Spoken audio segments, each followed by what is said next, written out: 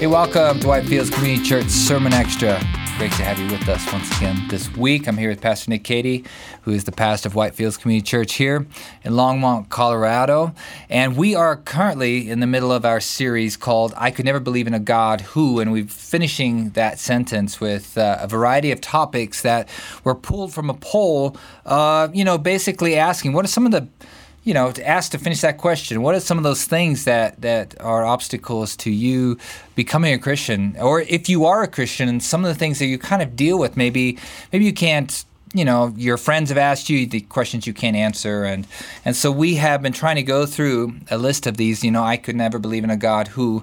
And this week, the topic is I could never believe in a God who creates hateful and hypocritical followers. And this is probably one of the number one if you consider all the polls that are taken, throughout the years and, through the population. This is one of the major reasons, usually number one of why people tend to reject Christianity, and it's because of basically Christians, and they're kind of the hypocritical nature by which we go about our Christianity many times, and I think one of the things we discussed last week is that as you go into a topic like this, it's like, well, you just got to own it, because of course us as Christians we do sometimes fall into that hypocritical category, and for the very reason that there's a standard that God has set that none of us can reach, and we can only reach it through salvation through Jesus Christ. And so, that was a very, very important point that you brought up in Sunday's message, and just the fact, don't try and put it aside, just own it, and then say why, because there is that standard, and that's fulfilled in Jesus Christ. But there are a couple things you weren't able, as we go through all these subjects, you can't really cover all of them on Sunday morning, and one of them is just, a lot of the atrocities that are attributed to Christians over the years, and people always bring them up, Crusades or Middle Ages or, all those burning at the stake, Salem witch trials or whatever it might be. And of course, politics, just even now, people, especially in the region we live in, people seem to attribute Christianity and Republican politics, and so, some of those things you wanted to comment and just shed some light on those topics here today. Yeah, I mean, when it comes to atrocities that have been carried out historically by Christians or under the banner of Christianity, you mentioned there's also the Inquisition, and there's some that really just generally get brought up. There were wars between different Christian groups, Protestants and Catholics and Orthodox, and holy wars waged against Muslims who had taken land from Christians in the Crusades and things like that. I really like the quote from Leo Tolstoy. He says, "Attack me, but don't attack the path that I walk on." If you ask me for the path home and I walk along that path drunkenly side to side, it doesn't mean it's the wrong path. Mm-hmm. And I think that is really the key. And this is what we would call a trivial objection, and it is an objection, but in a way it's a trivial objection. And what a trivial objection is when you kind of deflect, right? It's when you change the subject to talk about something else. Now, on the one hand, I can understand people who say, I don't want to be around, I struggle to be around with people, especially I think right now, the thing is we live in a very politically charged environment in our country. Maybe we have for a long time, but we definitely do right now. And, one of the ways that politics works, I think that we have to understand the game, right? So each side is trying to polarize, because if you polarize, you don't want people to be lukewarm or, kind of like not care. So what you try and do is you try and make the other side seem really bad, and you try and make your position seem really strong. And so in other words, whereas I think the general population probably has a lot more in common, politics and, we have news media, they're being paid to talk 24 hours a day, and the things that get attention are controversy. So we live in this culture, and we can't ignore that there's this culture where things are being brought up all the time. There's constant controversy. There's constant like wow factor, like oh no, and trying to scare people and things like that. And it's really easy to get caught up in it. And I think that it is. I think that Christians we're called to be a prophetic voice in the world. And what that means is that when it comes to politics, we have our own politics, right? And we're not dictated. And remember that the Christian community isn't just located here in the United States of America, right? So and our politics of our kingdom extend beyond the borders of our country. So they're international in all over the world. People who are Christians champion these values. And sometimes one party will get some right, and sometimes another party will get others right, but neither of them are getting them all right at the same time, because neither of them have the same purpose and goal that we do as Christians as part of the kingdom of God. So I think it is, one of the things I often say on the radio is that I want to be known for one controversy, and that is the controversy of the gospel. And I think that I would encourage all Christians to have that same opinion, that if I'm going to be known if I'm going to align myself with any kind of politics, I'm going to align myself with the politics of the kingdom of God. I'm going to align myself with the controversy of the gospel. And everything else is just distraction from what I really exist to accomplish and seek after and what I'm called to pursue.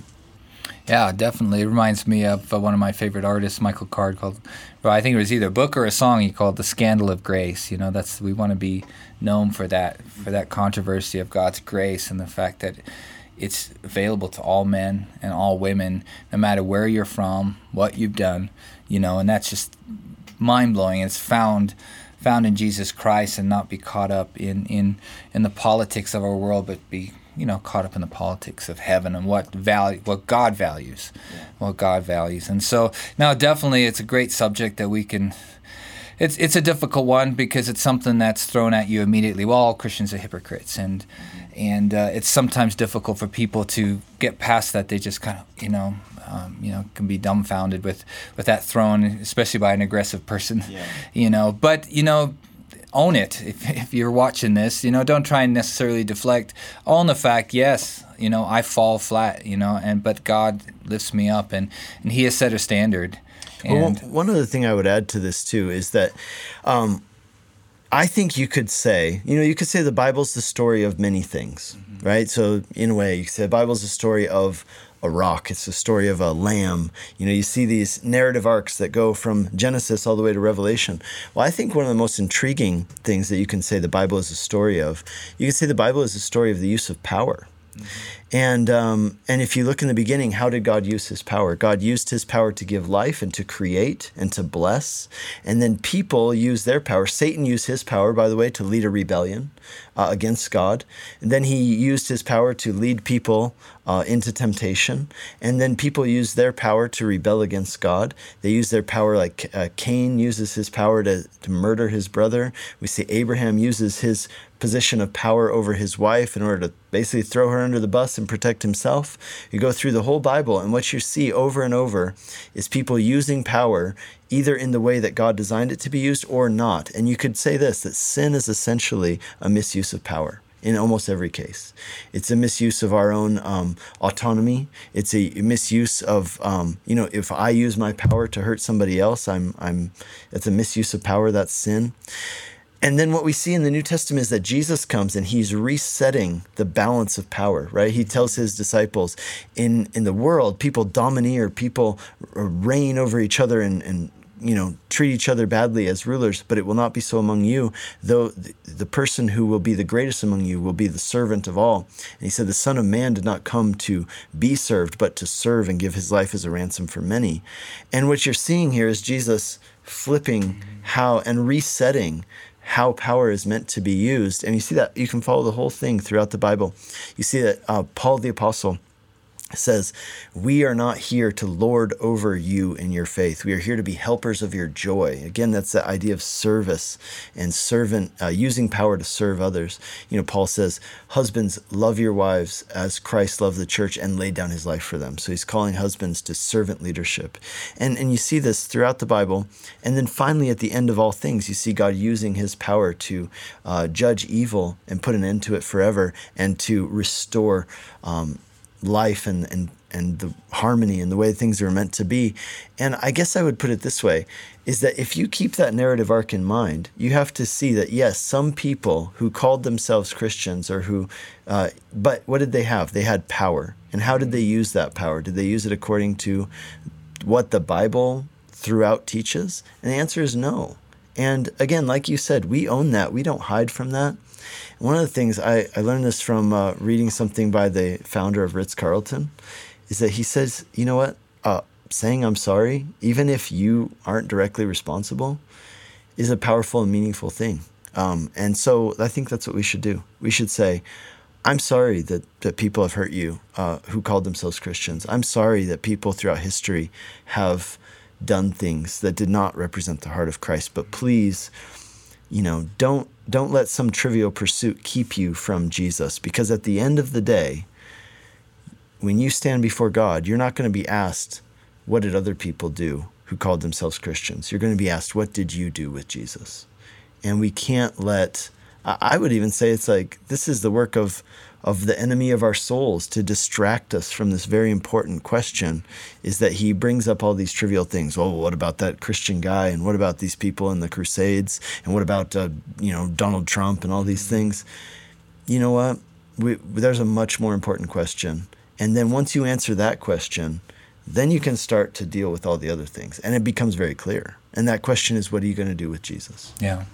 No, that's a very important question. And I hope you're wrestling with that one, too. If you're watching this, what are you going to do with Jesus? Because you're going to be held account one day for that very question. And no matter what happens in the world around you. And so very important topic. We just encourage you to dig deeper into it. If you didn't hear the message on Sunday morning, whitefieldschurch.com, you can download it there and give it a listen, share it with your friends. Just very important as we're going through these subjects, feel free to just share them. We value your questions and your comments, and we're on Facebook, Instagram, ring that bell on YouTube. You'll find us up there as well, and we look forward to seeing you again next week. God bless.